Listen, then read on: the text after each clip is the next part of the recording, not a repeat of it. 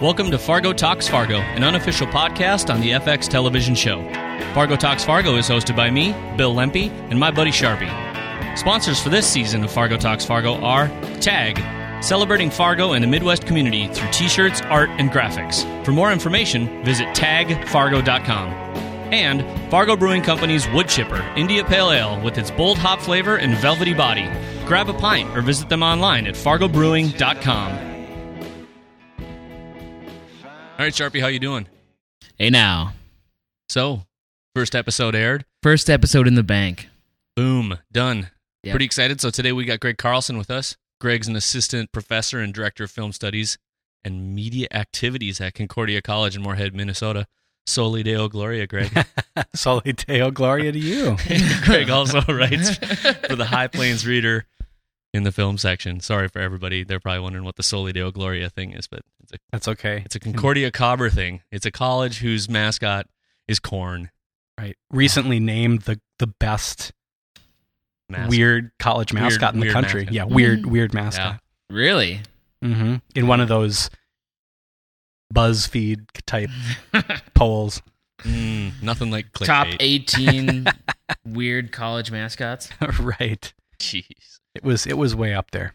So it happened. It's finally aired. Yes. No more preseason BS from us here at Fargo Talks Fargo. That's right. I finally got to watch a show over here on Pacific Time. I was up till like 4 a.m. analyzing things. Thinking hard. Yeah. I in was Colorado, hard. I bet you were. That's dedication, though. I was in a crocodile's dilemma.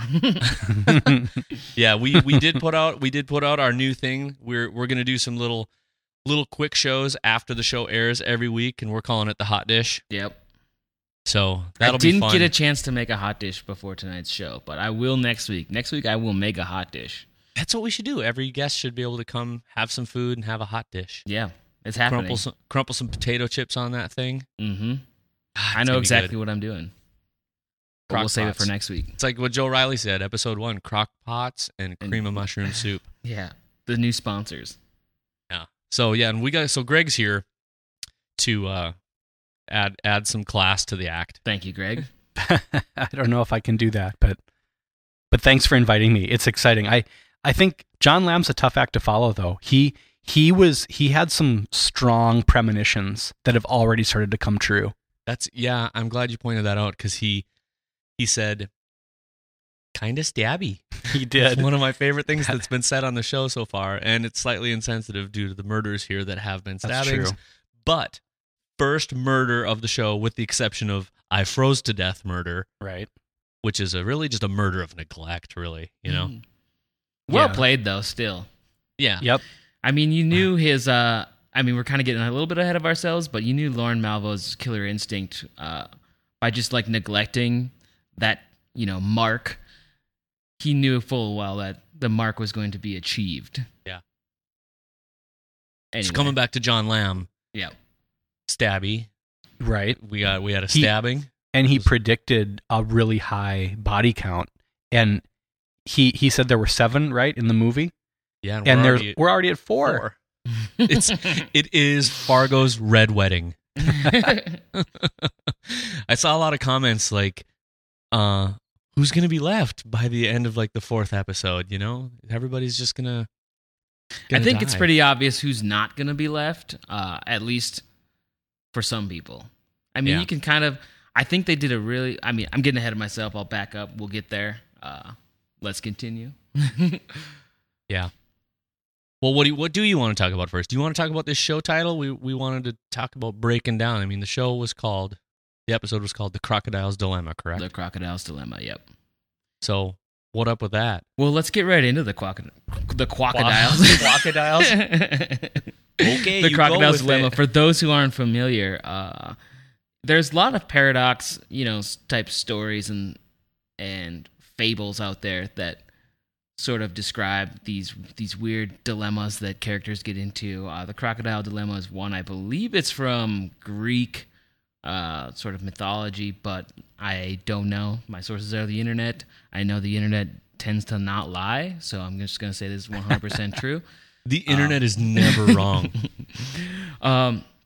The Crocodile's Dilemma is an interesting story about a crocodile who basically kidnaps a baby from its parents. And the dilemma comes from, well, the crocodile will say, hey, I'm going to give you back and thus not eat your baby if you can correctly predict whether or not I'm going to return your baby. So that's sort of the start of the whole thing. I'm sort of catching this off of Wikipedia because it has the most clear explanation. But the transaction is smooth if the parents guess that the baby will be returned. But the dilemma comes into play if the parents guess that the baby will not be returned. So in the case that the crocodile decides to keep the baby, he violates the terms because the parents guess that the baby would not be returned. So he would then have to return the child. But then if he returns the child, then the parents' guess is false. And so he should keep it. It gets really kind of confusing, and I don't know if that's making sense. Oh, does it? Who's on first? So if he keeps it, then he would, be able to eat the baby. But in theory, then he would eventually have to give the baby back unharmed. So that's obviously not possible. So what the crocodile is in a dilemma. So the question is, when it comes to Fargo, who is the crocodile? Who or what is the baby? And who or what is the parent? Yeah. Let's So discuss. I think it's pretty obvious that the Lorne Malvo is the crocodile. I don't Right? think it's Right? obvious. I've been racking my brain on this. He's all just day evil long. enough to pull off the crocodile. I He's mean, just I got think- longer arms. I think that you logically want to assume that Lorne is the crocodile because he's this sort of dark, malicious character. Is that true? I don't know. Is Lester the crocodile? So all these theories have been going through my head. Like, for example, if Lester is the crocodile, then what is the baby? Is the baby basically his dignity, his manhood? Because clearly his wife owns his manhood and his dignity. You know what I'm saying? So that's not his. So assume the baby, that's his manlyhood, is the wife's, she's the guardian of his manlyhood. Okay? And so by him being the crocodile, he's sort of taking that back. And we're kind of skipping to the washing machine scene when he fixes the washing machine. He literally says, "I'm a man." So is that him now taking his dignity back and saying, "Now this is mine, and I'm taking it for me, and you can't have it back unless you can admit that I'm a man or not"? Is that the case? Where then she says, "You're not a man." I mean, she literally says that. Yeah, she does. So he says, "I'm a man." She literally says, "I'm not. You're not a man." And then we know what happens. He smashes you over the head with a ball-peen hammer. Pops her on the head. Which was, by the way, that's a great visual moment, was it not? Oh my god! Just yeah. the sound, the framing of it, and the look on that actress's face. Yeah, because everybody's kind of wondering, did it really happen? Did There that was just happen? And as well as Lester. Lester's just like, did that really happen? Yes. There was an incredibly audible at the Fargo Theater where it aired. Was there? 870 people were in a room. Because together there's that watching. There was split just like second this, where everybody's in a state of disbelief. They saw it, but did it happen? And now a couple seconds are going by where everybody's sort of trying to catch up. And you see that blood trickle down, and you're like, holy shit, this is going down. So then is this continuing the dilemma where that now he's taken his dignity, but then in turn kind of losing it because now he's murdered his wife? And I think you're onto something, because Lester, we see him become not just a murderer, but he has to cover his tracks. So he's got to become a really good liar in a short period of time. exactly. that was the turn for me too when you say that, when he immediately. I feel like we're skipping over a bunch of stuff that we could. Right. We'll get back. We'll get back. So we'll get back, but yeah, when he gets the phone number, calls Lauren. Yeah, a nice comedic moment when he gets the front desk and is like, just freak out. I did something really bad here. But that was good. I honestly didn't see the part coming where he was rehearsing for the whole what'd you do kind of thing. Mm-hmm. And Sharpie and I did have a little pre-chat, and he pointed out that was exactly, there was a lot of really nice tie-ins to the Coen brothers film. Yes. The scene where Jerry Lundegaard is in the kitchen doing the phone calls. Yeah. Wade, Jerry. Wade's G. Right. It's my wife. Wade, it's my wife. Wade. Well, that was one other thing too that I don't know if you have talked about it yet, but the inspirational parallels to the Coens, like which, it's people have been talking a lot about which characters correspond with which characters from the film. Yeah. And I think that's one of the things that has made Lorne more of a mystery, because he's kind of the most stand on his own creation for the show. I mean, he's not Steve Buscemi. No, because we know that those guys are going to be embodied by the Adam Goldberg. That they've got two characters coming in. Yeah, a pair of killers. Yeah, and then I still haven't figured out where Key and Peele fit in, but that's another show for another time. So on that note, let's bring it back to the beginning, and I think we can come back to this crocodile's dilemma in just keep a it in few mind. minutes. Yeah, definitely keep that in mind. Let's that's start back at the to beginning, kind of step through what's going on here, and I think we'll kind of let the crocodile's dilemma be a theme throughout the show. But we start out with Lorne smashing into. Well, we start out with Lorne driving in the vehicle. Yeah. And you hear some audible sort of thumping coming from the trunk. I haven't pinpointed what's on the radio yet. I don't know if you guys have. I've been trying to figure it out. I didn't figure it out. But I'm hoping to get to that by the end of the podcast season. We'll just see if that happens. But I kept thinking about Goodfellas. Yeah. Right. And I was waiting for him to just stab somebody, and then Tony Bennett would... Who thought I'd go from rags to riches? Exactly. Just rings in. It's one of my favorite movie openings ever. It's awesome. Ever since I can remember, I always wanted to be a good. Yeah, it's awesome. Anyway, I kept thinking, he's going to stab him. I was like, oh, wait, this isn't Goodfellas. But Lorne's driving down the road, hits a deer, something that very many Midwesterns are familiar with. I will say props to TV for willing suspension of disbelief in the most graceful dismount from a road while hitting a deer ever. Yeah. It was like a grand arcing. It was a beautiful. Usually when you hit a deer, shit goes everywhere. There's a lot of splattered deer sometimes. Yeah. And you go into the road a little rougher than that. How many Just make deer, sure to cut out those back straps, Will, before you How many deer were in the scene? Was it just a pair? There were two, I think. A pair.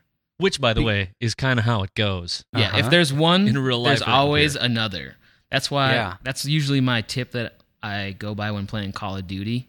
If I kill one guy, there's always another guy around the corner. Did we just derail to like an IGN podcast? Because someone had posted that they thought there was more, that there were a lot of deer. But my eyes, I just thought I only saw two. They don't travel in herds like gazelle or anything. Unless there was a smattering of them. I guess I have the. You can reference it here and see. Should we see what's going on? Let me hear the Back playback. it up just a and while you're doing that, I think we could bring up the question that a lot of people. Okay, you got it. Yeah. Well, people wanted to know why would Lorne put the deer in the trunk? Right. Waste not, want not, North Dakota, Minnesota style. There's one, two. Well, it's probably the second one. The way it's cut together. Yeah. The way, if you go back to review that scene, heaven only knows. It's possible. Can we get an instant There's replay? at least two. Yeah, definitely. So yeah, what's the scene is under review. So we talked about Lorne's a cool character. The guy goes running off, and he's just got this thing about him that just says, F it. It's cold. He's not going to make it. He's not going to make it. He's in his Grundies. But which just shows in his confidence as a killer, you know? I was like, well, he's got this mark. He doesn't even bother to chase it down because he knows that this guy's in his underwear. We're in 40 below weather. He's not going to make it. I don't even need to waste my time. But he then spends his time putting his deer in a trunk. In a car that he inevitably, abandons. At the same time, I have to admit, a little teeny part of me says he seems to have a tad bit more care for what's happening to the deer than the gentleman who's running away in his underwear. The way he kind of looks at it. He doesn't look at it like, no. He's just like, oh. And he obviously took some care to put it in the trunk instead of just leaving it out in the cold. I don't know. What do you think? Do you think that he, when you said that he immediately knew that the guy was not going to make it, or was it just that I kind of pictured this possibility that Lauren is sort of fatalistic, because that clue that comes up later when they say that, well, the guy, they assume that the guy in his underwear was the driver, but he didn't have a head injury. Nope. It was like Lauren we know is a smart guy. He could have made it look more like the guy in the underwear was the driver of the car if he wanted to. He seems to be, because now that we're getting this deep about some of it, we're cutting around here, but he seems to want to taunt everything. Yeah. He's picking a fight with the world in a way. That sounded really stupid right after it came out of my mouth. I apologize. Lauren Malvo picking a fight with the world. In a world where Lauren Malvo. No, but I mean, all the way from the kid pissing in the gas tank. Hilarious. Was a great calling guy. And asking for the older brother. He does have a sense of humor, though. The gas tank moment is pretty great. Yes, he can ease. It shows also how skillful he can be pitting someone against another person just with a quick. And he only seems turn. to do it to people who are assholes. Yeah, that's right. So both those kids are assholes. And he doesn't have Sam Hess's kids are both assholes, and he's like, let's mess with them. And the lady at the front desk of the Notel Motel is a turd, so let's mess with her. He doesn't really have like a killer sort of stature. He doesn't really look. I mean, definitely Billy Bob Thornton has been in a lot of roles where he looked a little bit more manly. In this role, I think he looks a little bit smaller and. He doesn't look like a strong, intimidating guy. So he's proving that he can get done what he wants to get done through manipulation. And using brains over brawn. And he seems to be wanting to impart that knowledge to Lester somehow. Right, exactly, because he sees Lester's the same way. He's a petite man. Obviously Martin Freeman is known for playing a hobbit, but. Even in these scenes, you see kind of how small he is, even compared to his wife. He's just a little guy. Yeah, and I think Lauren sees that and is trying to prove to Lester that he's trying to put the tiny deer, as known as Lester, in the trunk of his.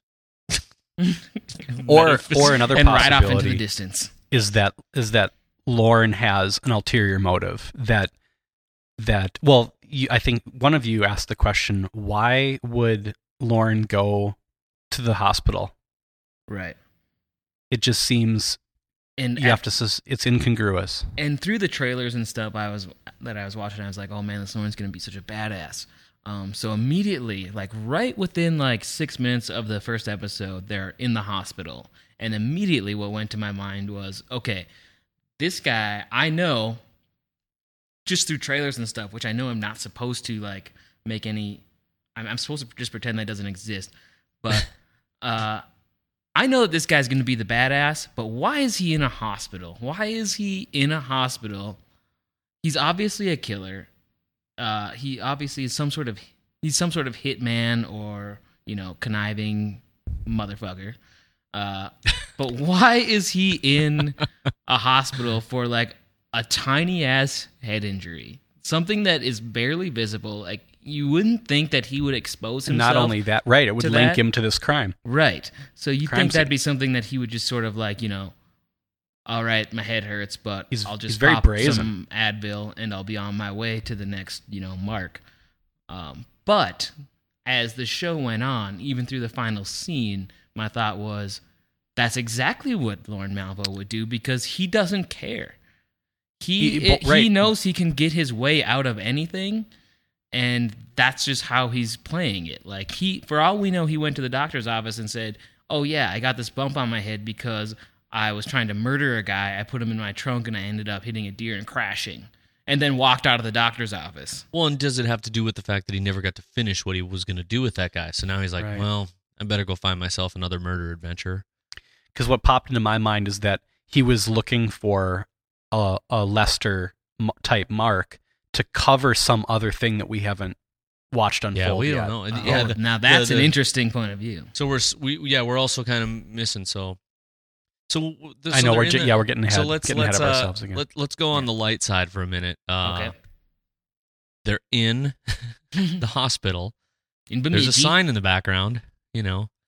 This department this way, EKG this way. Trauma. I casualty. Arrow pointing that way. Yeah, for the doctors and nurses out there, are there departments and wings specifically in hospitals for eye casualties? It did seem strange. Yes. Like it was meant to be a gag. It wasn't like neurology, Right. fucking this over here, that over here. It was just eye casualty. So, Do you have an eye that died? Go this way. yeah. You got an arrow. Did you lose an eye? Typical. That's typical around here. Oh, yeah, you got a crossbow in the eye. So a very awesome 7 to 8 minute conversation goes on between who we now know as gets Lester. us to the point where I kind of said when we had a little light discussion pre-show that I think this scene is where Right. the actual crocodile's you dilemma have- takes place. Yeah, you have an awesome theory about the crocodile's dilemma, and this is it? where your theory takes place. So please So this take us is into that. where it actually happens because Okay. Lorne as the crocodile, Okay. I don't think he's necessarily stolen Lester's child /pride /manhood /pencil dick, whatever. But he's made it obvious that But it's he's not there. his. He is there, and if he isn't the one who stole it, he's at least the narrator of the story, saying, There "Hey, you go. That's here's a the good deal. way to put it. The world has dealt you a shit hand, and they're gonna eat your pride, your everything, and until you do something about it, be a man, step it up, and answer the question of what you want to do about the situation." And the question is all about Sam Hess, asshole on the street, who, by the way, Sam Hess, as never we know, lays is- an actual hand on him. Yeah. He jacks up his nose by running it into the glass. Sam Hess, yeah, the guy's a dick, but he doesn't actually punch him. Anyway, so the question is, well, yeah, what are you going to do? And then Lester he answers it, but he never answers it. So the nurse shows up and says, well, I've kind of just randomly picked a spot in this conversation. I didn't actually pre-roll this and listen, but we're going to play it. Let's take a look. He bullies you again in front of his children. This is a man who doesn't deserve to draw a breath. Yeah, okay. But, here's the thing. No, that is the thing. Well, heck. So that's the question. I mean, Yeah. okay. Yep. Okay. But what am I supposed to do? So here he is. He's Here's stuck. the He's dilemma. stuck in the Maybe you should twisting just turn go of the for it. crocodile's dilemma. That's awesome. I love the idea that the crocodile's narrating the story. You're asking me to kill this man. No, that was... So here's the other I was question. joking. And the answer is... Mr. Nygaard? That's... Just, one second.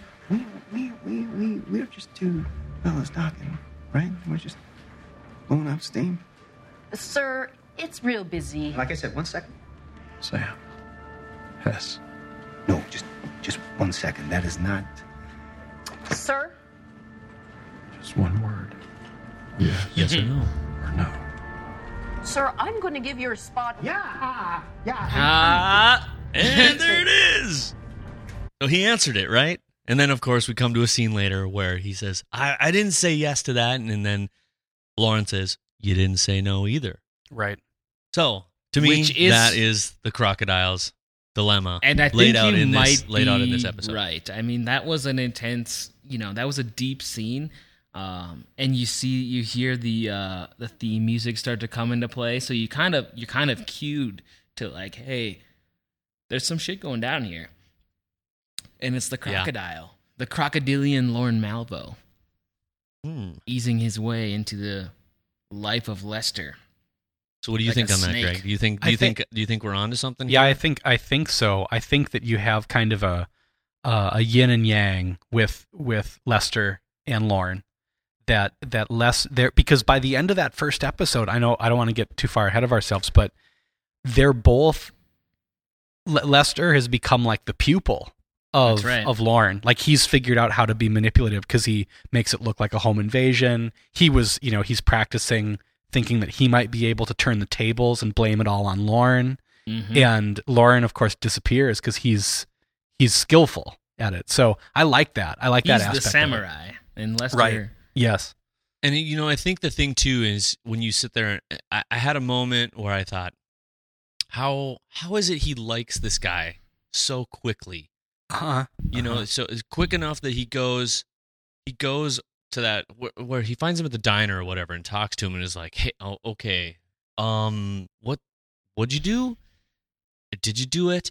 And I think the thing there is that I walked away from the show thinking, how come no one would do that? And then I thought, they didn't introduce one person on the entire show who was Lester's friend. Right. Or champion. His wife thinks he's, well, if you were a better salesman, I'd buy you a better tie. His brother thinks he's just a constant screw up. His boss. His boss is just nothing. Nothing's going for this guy. Mm-hmm. There's just a slow burn that this guy's just going out on, and he's going to be a dying ember in the fire until Lorne shows up and sparks this thing and then it says the gorilla speech where he's like just it's only through transforming into this monster, into this gorilla, that Lester's going to become truly alive. It's kind of like a Walter White type. That's right. Possibility. It's the Heisenberg transition where he realizes, what if he's right and everybody else is wrong? Should we pay attention to the color of Lester's shirts? I like that poster. The blood splattered poster.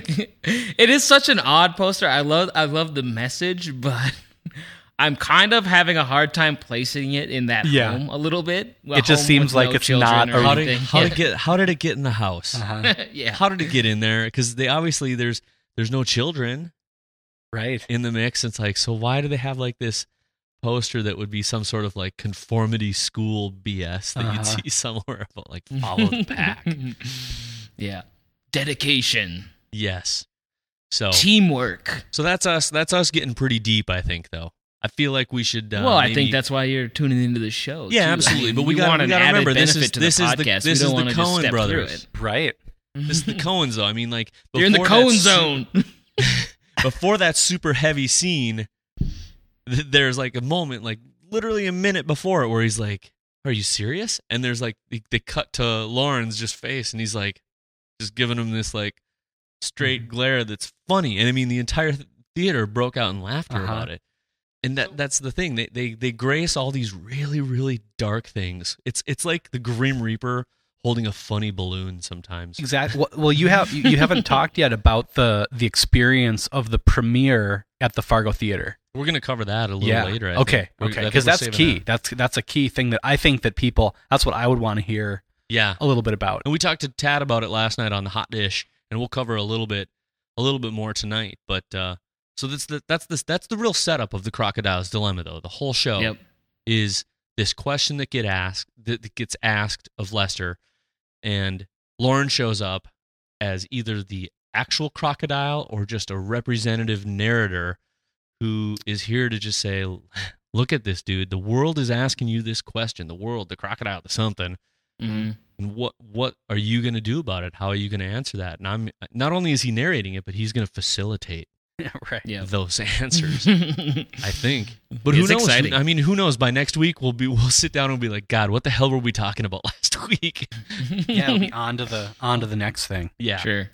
But I thought it was a great first show, and with that, I'm going to break into our first sponsor break here. Okay. Just for a minute, because we wouldn't be able to do this show without the help of two businesses located here in Fargo, North That's Dakota. a fact. That you should totally be checking out. If you're even in the region, you'll be able to like check these guys out. Fargo Brewing Company, they have a wood chipper IPA. It is super awesome. They make it, it's like their flagship beer that they started brewing from day one. It has 2 pounds per barrel of dry hops. It's a really balanced IPA, and it's not only is it a velvety body with waves of citrus and pine, it goes right down into my belly super, super well. Yep. And last night they had $3 pints in their tap room. It was fantastic. You can pick them up in Fargo. You can pick them up out in the lakes area, out by Bemidji, probably. You know, maybe they need to get into Duluth. Mm-hmm. But we can't thank them enough for doing that. And to find out more about Fargo Brewing, you need to go to fargobrewing.com and check them out. And if you hear the podcast and you just, when you go in to buy a beer somewhere, if you go to the tap room, tell them we sent you. Yep. Boom. Or you could go to fargo.com and click on Fargo Brewing so that, you know, we get a little cred. Little link action. It's link bait in the simplest of ways because we only have 2 links. So maybe we should talk a tad about the, or do we need to? I know what Matt wants to. Sharpie wants to hear. He really wants to hear this. I know. They're Lester's heading into the house. Here you go, buddy. That's the stuff right there. Took the whole team down to Duluth Tuesday. Oh yeah. Big spread at the Marriott. Oh, I always want to stay there. Yeah, it's real sweet. King size That ham bed, looks so view of the sickening, too. lake, and The ham sounds. Boss took me out for dinner. Just the 2 of them. Steak big as a catcher's mitt. I said, Chaz, we're going places in this world.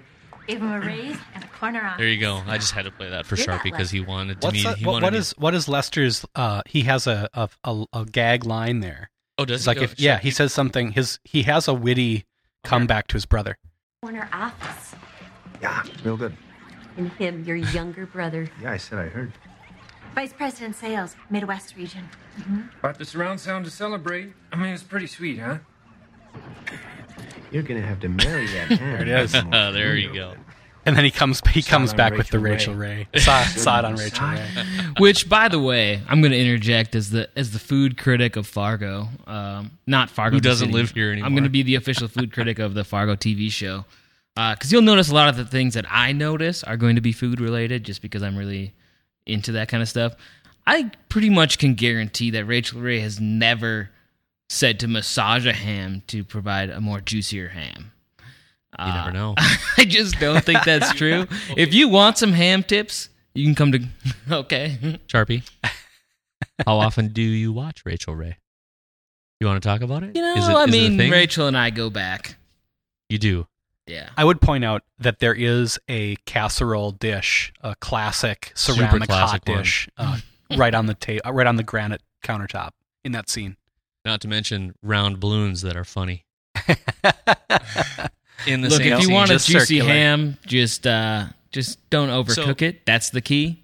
Yeah. If you want juicy hamstrings, then maybe just It literally looks like massage he's them a been little rubbing bit. that thing long enough for it to have turned into pink slime. But so we saw the balloons, we saw the croc thing. Can we talk a little bit real quick about some funny stuff we noticed in the episode and see if people caught it, and if they didn't, they need to go back and check that out. Sure. Yeah, absolutely. I did notice at the hospital that he's drinking Faygo Right. grape yeah. soda. Because isn't Faygo the soda of the Insane Clown Posse? It is the ICP's official soda. Soft drink of choice. Greg knows. Except 'cause he's it's in the orange. posse. Yeah, I'm ICP for life. I think I'm really glad you wore the makeup tonight too. We need to get a snapshot of this. but there don't they go? I could be wrong, but I thought that they were strictly orange flavored. I think you're Faygo. right. Actually, I don't know if I want to give credence to that by admitting. But that you know I what? Why so if the the show grape wanted might to be go the anti-posse, If the they wanted to- anti-ICP. Yeah, well, maybe if they wanted to go all the way, wouldn't they have picked what's like the most regional soda? Isn't like Shasta Wouldn't Shasta be? would be good. Actually, although now okay. it's something else, I can't remember what, but we're probably all, hardcore. Right. There's that. Like, we're what's looking it for called? all like those super name cool brand. or whatever. Super chill. Super Chill. There you go, super Yep. chill. Yeah. If you're gonna, at least if you're, is that that's what you'd get in like Hornbachers. That- Yeah, that's right. probably a super value brand. So it's or probably a something. super Yeah. Hornbacher of uncle of Scott Hornbacher fame, right? Right. Or not uncle. Yeah, that's his uncle. Yeah, Is he the- probably. Yeah. Connection to Mad Men through Right. little known people who don't know. Scott Hornbacher, producer of Mad Men, I believe he's producer of Is- a number of is- HBO. And is a Sopranos. Moorhead Started on the Sopranos. Moorhead resident, graduate, right? Yeah, Moorhead, just across the river from Fargo. Yeah. Matt, you had a pretty good spot while you were watching a pretty good. Holy crap! Was that what I just thought I saw? Yeah. Well, I was sort of peering into the video screen, trying to see what Sam Hess's license plate said, which was Mother Trucker, by the way, on his H2 Hummer or whatever. Yeah. Minnesota license plates, Mother Trucker. So while I was like focusing on that, I was watching with my girlfriend Clara, and she actually spotted a very well placed wood chipper just outside in the parking lot of the Lucky Penny Strip Club, which Sam Hess was going to on his way to. And she was Oh like, yeah, big boy. "Is that a wood chipper in the parking lot? Like, who places a wood chipper there?" Well, Claire's actually never seen Fargo, the movie. And I was like, "Oh my God, that is an amazing catch." Like, there And would it's, like, not be really- a wood it's chipper really in the random. parking lot of a strip club. So that's obviously an ode to the original movie. Right. And maybe some sort of like foreshadowing, because we know Sam Hess's fate now. Perhaps they were saying, Sam Hess is getting the wood chipper. I'm paused on that frame, and the thing I can't figure out is it doesn't appear to be like it seems to be maybe hooked up to the back of a truck. I'm sure You can see it the is. back. You can It's see like the back maybe a- bumper. So somebody's hauling it around. It's a yellow wood chipper, just like the one in the classic Fargo. If you've film. got the show DVR'd, or if you've got it downloaded at home, check that. check it right out. It's pretty much right at exactly 30 minutes into the show. There's a wood chipper at the Lucky Penny. Yeah. So And that was a good one. The other catch you got was it at the diner or? Yeah, well, inside the diner that Lester meets Lorne. After Hess gets Yeah. After a bunch Hess of gets stabbed, well, he's activities. stabbing the stripper with his knot pencil dick. there is a sign, which is kind of a funny sign as well. I mean, as if the wood chipper wasn't a little bit out of place. This is like just as much out of place. Just enough to show you that, hey, this is like a shout out, because on the sign of this diner is this chalkboard, and it just says, the special is White Russians. Now, I mean, that could be a special in a diner, but typically it's going to be, like 2 eggs and 2, hotcakes. It's Right. not going to be White Russians. So that could have been a shout out to The Big Lebowski. It would have been more obvious if it was a Caucasian, but it might be a little weird to put Caucasian on a chalkboard in a diner. Yeah. Either But way, anyway, it's I been found so the long. frame, and it says, special White Russian, $4.95, and it's very obviously a drink because you can see the layers. Yep. In it. Right. Yeah. And it's like opposite it. There's like some sort of dish sitting there. It's not average. What I would call average fare for a diner in a small town, especially in Bemidji. Lots of things in Bemidji that I can tell you aren't there. Another one might be Wade's Jewelers In the background, in the background. And I don't know if that's a shout out to Wade from the Fargo movie, but it caught Who my knows? eye just because it's the name Wade. Wade's Jewelers was downtown in Bemidji. Bemidji. So that's what's going on with that. And then last night we had the big hullabaloo here in town. So we you mentioned touched this in base the a hot little dish. bit on that on the hot dish, but Yeah. So if you didn't hear the hot dish, we'll skim this. We won't go into some major breakdown. But they aired the TV show on the movie screen at the Fargo Theater in downtown Fargo on Broadway. It's got the big marquee that says Fargo on it, and there's any given day there's somebody standing in front of it from out of town taking a picture in front Right. of it. I think saying, it's widely considered the most Photographed photographed thing in the city of Fargo. Yeah, it's probably the most photographed thing in the state. Possibly. Yeah.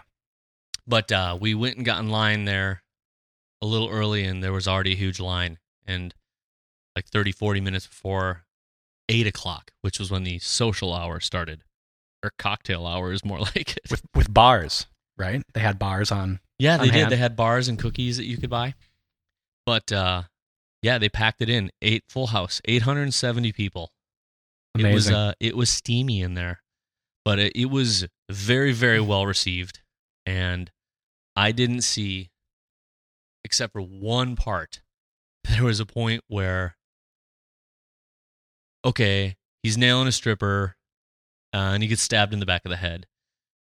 But I ball peen hammered my wife in the head, and then went a little gonzo afterwards just for fun. I love too while he's doing it. He's just like, oh geez, like I shouldn't be doing this, but I'm gonna keep going. Oh. Yeah. There, right after that scene happened, there were what I could only categorize as 6 to 7 church basement ladies that exited directly after that scene. Wow. I don't know if it had to really? do with That's the like- time of the night, though. Well, maybe it was a little too late for You them. wonder if it was history repeating itself, because that was the conversation in 96 when people saw the original movie thinking this is not a representation of my city. And, you know, it had all this kind of murder and mayhem. And there was, I think that persists to this day, that people feel, you know, that they reluctantly, there's a certain generation that's reluctantly embraced the movie Fargo because they don't want to kind of tag into the weirdness. Yeah, they're okay with it. They're just kind of, they kind of realize we've gotten a lot of mileage out of it here in town. Yeah, why stop now? Exactly. Maybe they just need to go. It's all reheat these the millennials and the casserole. me generation. we're- They're just happy to have people And we're focused just- on them and what they're doing. That's why I think John Lamb on this show was so right to anticipate that the body count is going to be much higher than the movie in You think that's the 10 episodes. Is that a product of our time? Maybe That's why we had the whole. we have to have more. Who's going to have more dead people? Because Always more, we just more, use more, justified. more, Yeah, and you're right, faster. Because I guess that's episode why- we didn't say this yet, but it was a four person body count Yeah. on the premiere, on the pilot. Or yeah, we did say it, didn't we? Did we? Yeah. On this, Well, couldn't- we're I can't telling you remember. again. Okay. Well, here it is. Yeah. Listen up. Yeah. Snack attack. Because So- really, but we didn't break down those 4 deaths because I wanted to make sure that to hear from you and Sharpie about the death of the police chief. Okay, Because that one was amazing. So let's break this. Let's all agree to skip Frozen guy. Right. Although I have to admit, I wondered, what'd you do? Yep. What did you do to get on this guy's radar? You know, so we're talking Yeah. deaths, and so he's on the radar, and you're dead. Okay, so whatever. Frozen guy gone. So he's sort of dead, partially by Lauren's hand, but Lauren doesn't have to do anything to let him Death freeze. by omission. Yeah. sort of. And we all know why Sam Hess died, because he's a douche canoe, Douche took a- canoe. and Took a knife to the back of the head. yeah. I was very surprised. There was a certain amount of when he's just banging her from behind. You know, just a lot of like, And yeah. Her Oh, yeah, big her guy. delivery. Her line I delivery did was great. love the Crystal Method playing right away. Like I was totally unexpected to be watching Fargo and the Crystal Method. The Crystal Method's "Trip Like I Do" plays immediately once they get into that strip club, and I maybe it's because like that album 1996 or 7 that came out, and it just like, I mean, I'm watching this in the middle of the night for like the 3rd time. It's like 3 o'clock in the morning. I'm like dozing off now. And as soon as the Crystal Method came, there it was. Here you go. This? Oh, yeah. If you I could only love see that Sharpie song. Jam right now. Here it is. Remix! Yeah. Oh, yeah. DJ Fargo, Oh, yeah. 2014. Yeah. Oh, that's good. So here's another, to me, as a little tie back, is when we got to come back to Greg's talk about dead people thing for a minute. His Sixth Sense moment. Wait, what? I talk about dead people. They're That's all my dead? second Sixth Sense joke in this show. I promise, no more. Sharpie and I tuned into the Paley Center thing last Friday, and they talked about wanting to actually tone down just a tad the the little one from the original one, but I feel like this little is an homage, I just agree. a tiny homage to that scene in the other bar where she's like, well, yeah, the little one, well, I mean, he wasn't circumcised. I agree. I feel like this is a tiny throwback to that. Yeah. Just in that. And this, I have a It's point. good. I have a point here to Where this, is Shep that- comes in and then busts ass. Yeah. And then I think the other throwback or slight connection is we have a police chief who's not a woman, but his wife is pregnant, Mm-hmm. versus Marge, who is pregnant, whose husband has this mundane duck painting thing, and she has this mundane, I don't know, I mean, should we do Paint Snow White or job? Eggshell or... That's what I mean? There's this- interesting. It's a really dull painting thing. It's not the duck stamp crap. Right. But, so we're talking about the death thing, and Hess dies. Yeah, big whoop. Douche canoe, right? Mm-hmm. The wife dies because Which we talked about how amazing visually that is, because she gets just that. ball peen conch, right? Yeah. Right on the crown. And Just you know, right they on both in the front. Sam Hess and her have that moment where you're actually, I mean, like, even when he's banging the hooker, I didn't expect him to die right there while he's, getting his rocks off. It's cleverly shot because we don't even see Lorne sneak up on him. Nope. I mean, we don't ever just see get the that- It's the blood and the gurgle. I thought happens, maybe he but- just had a salami sandwich prior to that. He's getting all science teacher, and you turn on the thing and... but The wife lucky ones dies. die warm, they say. Everything happens, and holy shit, there's a little foreshadowing, though, in my Yeah. opinion, on you'd make a good chief someday. Well, what about, what's his face? He's got seniority. Right. I heard that, and I thought, because we know how that's oh, going to go down. shit, you're going to Yep. die. Right. Exactly. I didn't know True. how. True. I didn't know how. It also puts it's also going to bring that character into focus as the Marge like Molly Solverson. Molly Solverson. And by the way, her dad Lou is a great. I like Carradine is a great addition to the show. Is it fair to call Keith Carradine I think it's fair to call him a character actor. Yeah, I think. I mean, You know what I mean? he can be a leading man too, but he's got gravitas. He was good as Lundy on Dexter. I haven't seen that show. Oh, you haven't? No. He's good on. No. He's good on that Okay. show. He's good on tons of shows. And yeah, you're right. He does a really good job of nailing the Midwest dad mentality. Mhm. Uh-huh. You Yeah, know, like he tries to sort of coax her into. There's always a job for you at the diner. There's always a job for you, or every father who just wants the best for his daughter. Yeah. Whereas you go to the other side of that, and the Hess kids are just like asshole extraordinaires. Right. I also love that he specifically mentioned the tuna sandwiches and how those were for the fish. I thought that was some pretty interesting writing because he had like tuna sandwiches and then something else, and Yeah. the tuna was for the fish. Well, it's so typical of the Midwest to only consider walleye the edible fish, maybe salmon. Like if you want to go crazy, but because it's not white, but You get some crappies. yeah, some crappies maybe, some sunnies. Yeah. But I loved that because typically a lot of times when you come across the diet of the Midwestern, it doesn't contain as it shouldn't a lot of exotic, if you will, fish, as if tuna is exotic. But Right. I thought that was interesting. So the chief dies, though. Right. And I thought the performance from that actor, Sean Doyle is his name.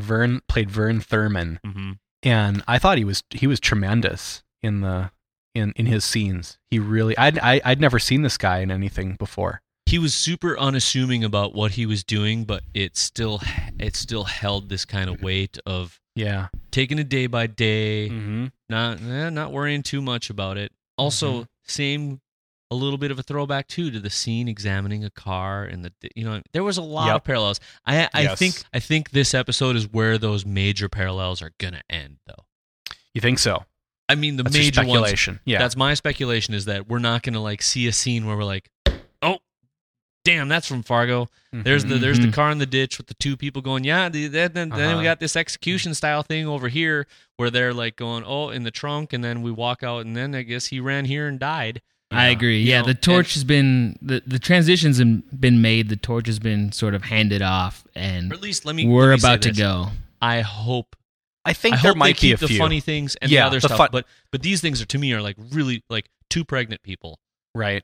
Two cars in a snowy white ditch. Granted, that probably isn't odd around here, but I mean, like but all the list of things we've talked about. Yeah, there's gonna be hen peck milk toast. Guys who are stuck in these terrible jobs, and the dual henchman. Is gonna come back into play. Well, and then I guess I'm not completely positive how the Key and Peele are gonna come in. I'm excited about those guys as well.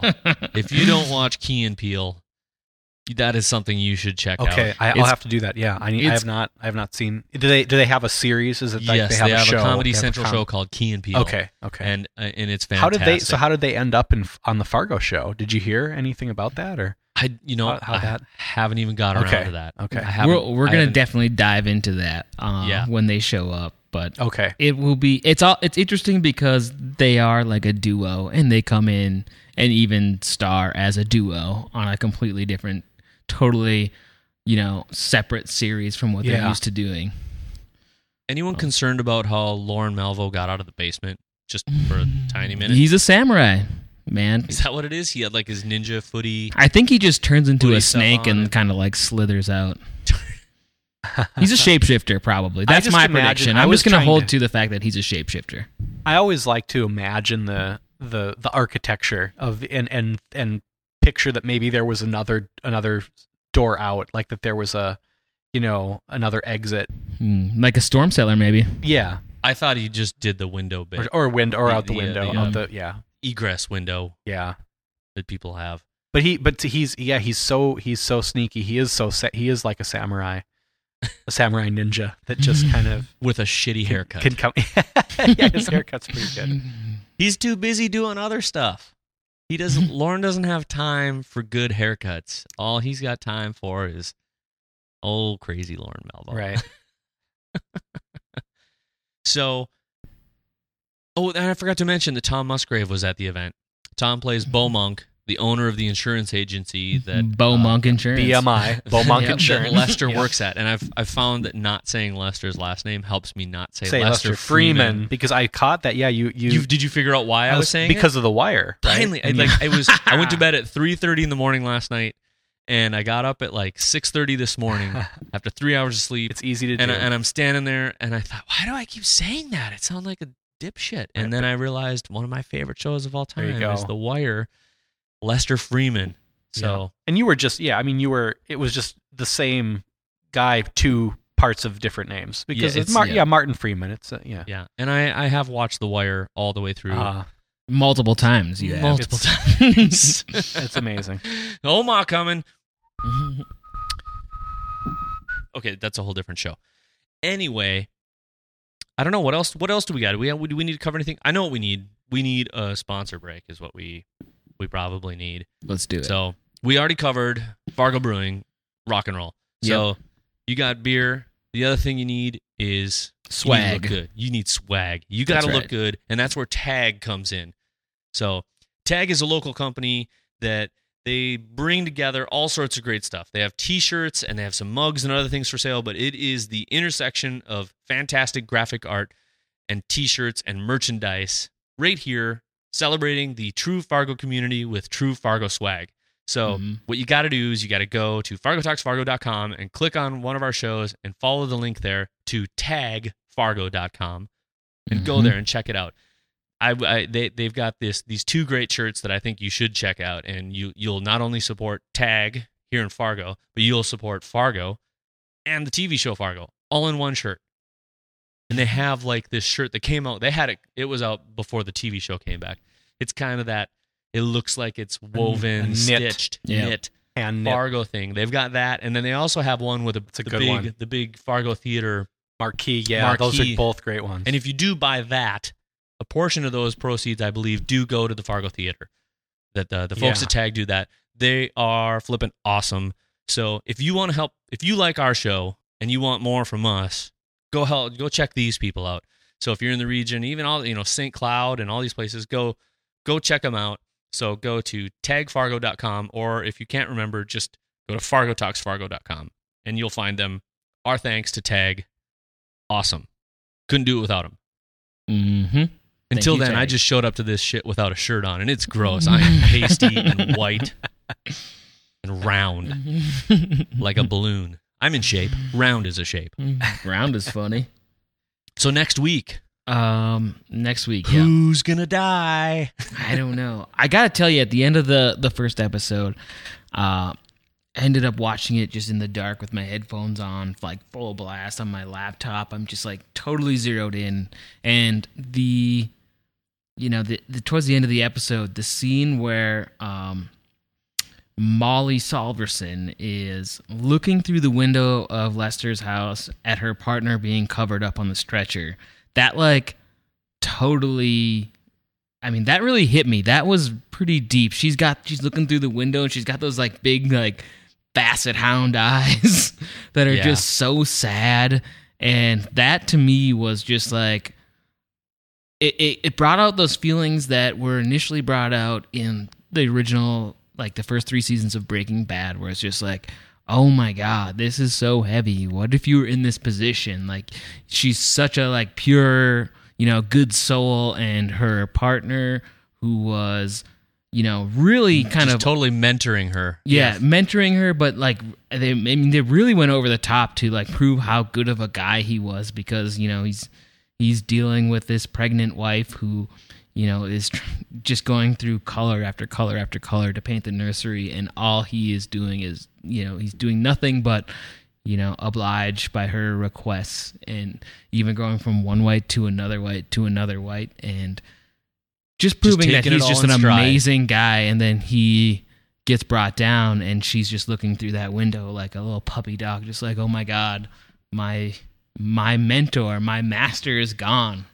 Like, what am I gonna do? That to me was the most powerful shot in the entire episode for myself. Yeah, it's a good choice. I like that shot a lot, but I also like the shot that I currently paused on right now, where she's just in like silhouette on the sidewalk, and the way the snow is framed, all you really kind of see at the top of the snow where she is the 2 paint cans, just like dangling by her side, like she's just there with these just sad cans of paint, and and his wife knows that that it's shit gone bad, and that's pretty strong. I also think they did a really great job though with that that arc in this one piece of the story of, I think, laying the ground for her character to become a really subtle but strong character through the rest of the season. She's obviously smart.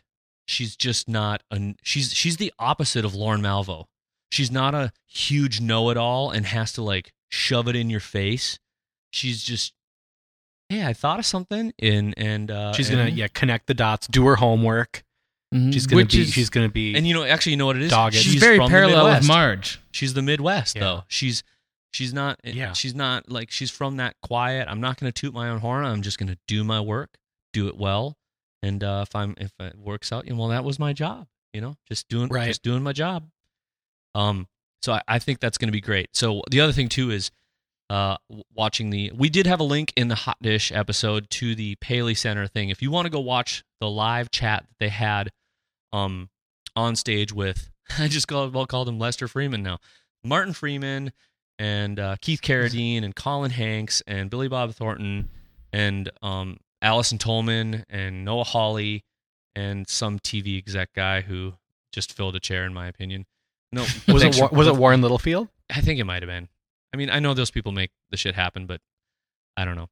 Anyway, I really saw what Colin Hanks talked about in the Paley show about his character. He I he can't didn't say wait. it that Yeah, way. He basically said he's a piece of shit is what he seemed to say, and he's a pussy, and you really see it there. But is he really? But that's the thing. I think that's just it. He's gonna have an arc too. He's gonna realize that by letting Lauren go, he made a mistake. Even if his life would have been in danger, I think he's gonna come roaring back and be a key player. I think he's gonna hook up with Molly Solverson, and they're gonna partner up. They're gonna have some. Is that you're gonna bank on that prediction? It's gonna be. I don't know if I'll bank on it, but it's gonna be the closest we get to a CSI Midwest, where one of them whips off their bomber hat and then looks into the camera lens in a pretty studly way. Well, we know he has a daughter. We know he Yes. has a daughter at home. And Colin Hanks also talks. So I'm just regurgitating something here in Okay. case you go listen So perhaps to it, he's a single dad. that it's a Right. it's Just a looking for some I think poontang.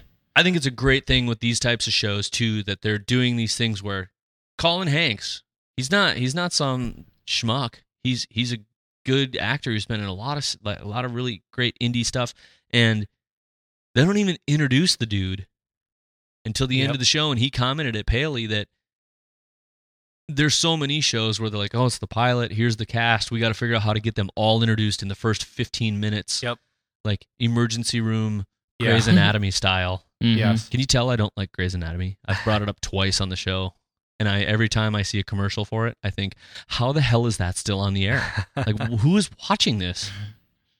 Next thing you know, you're going to tell me The Bachelor's still a thing. It's paid for by the record companies who just like half the 30 minutes of the show is just songs Music. blaring. That shit sells. But it brought us So- Kate Walsh.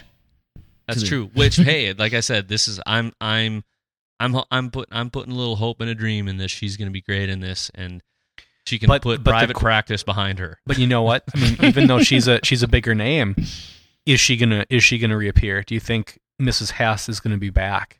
I don't know. That's kind of what I was wondering as well, is that it seems like a little bit of a minor character. It might have just been a draw, you know?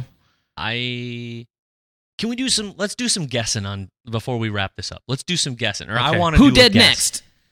Next? So on, yeah. This week on Who Dead Next? Here's my crazy guess. Comes back to the scene we all want to see. Who's getting shoved in the ice hole? Right. I'm convinced that the stupidity of that scene is that the two brothers that are fighting eventually say, wait, what are we fighting about? Turns out all the money goes to mom, and mom doesn't even respect dad, because all those kids do is look up to dad. So they're like, F it, we're offing mom and we're going to shove her in this ice hole, and they're too stupid. No. to kill her 'cause- We've seen the person's face that goes in the ice hole, and they haven't. Yeah, it's in the trailers. Oh, It's a dude. It's not a good looking Kate Walsh, is it? No, I'm pretty sure it's not. I'll look it up, but we've seen the face. Well, there I got it. You've pieced together enough stuff from the different promo shots and trailers Yep. to know a few things. Do you think it's the brothers doing that though? Because it I seems don't like know. an idiot enough venture that they're They the two. are. Well, I guess we have I don't know, but all these I other was- people coming in. We got it. There's too much. Maybe not. So, I was okay, just let's just getting- do it. Let's pick one okay. person. Who's dead next? Who Dead Next?